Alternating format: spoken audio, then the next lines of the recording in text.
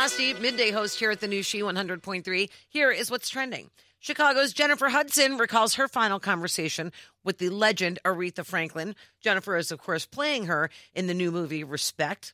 It was about a week before Miss Franklin's passing. She said she told me what she had eaten, and I don't remember what the meal was, but then she sang to me a song by the Isley Brothers. She said she was so present. She always knew what was going on in my life. Respect is now in theaters.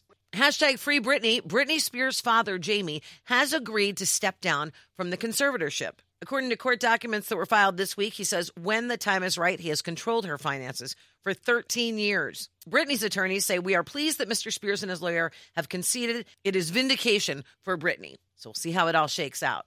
And dig out your scrunchies, your Reeboks, your flannel. We're taking you back in time this weekend. Our throwback weekend is on till Sunday at 5 p.m. Thanks for listening to the new She 100.3. And don't forget, Monday morning, Cash Code Start, giving you 6 chances a day to win $1,000. First chance is at 6:07 a.m.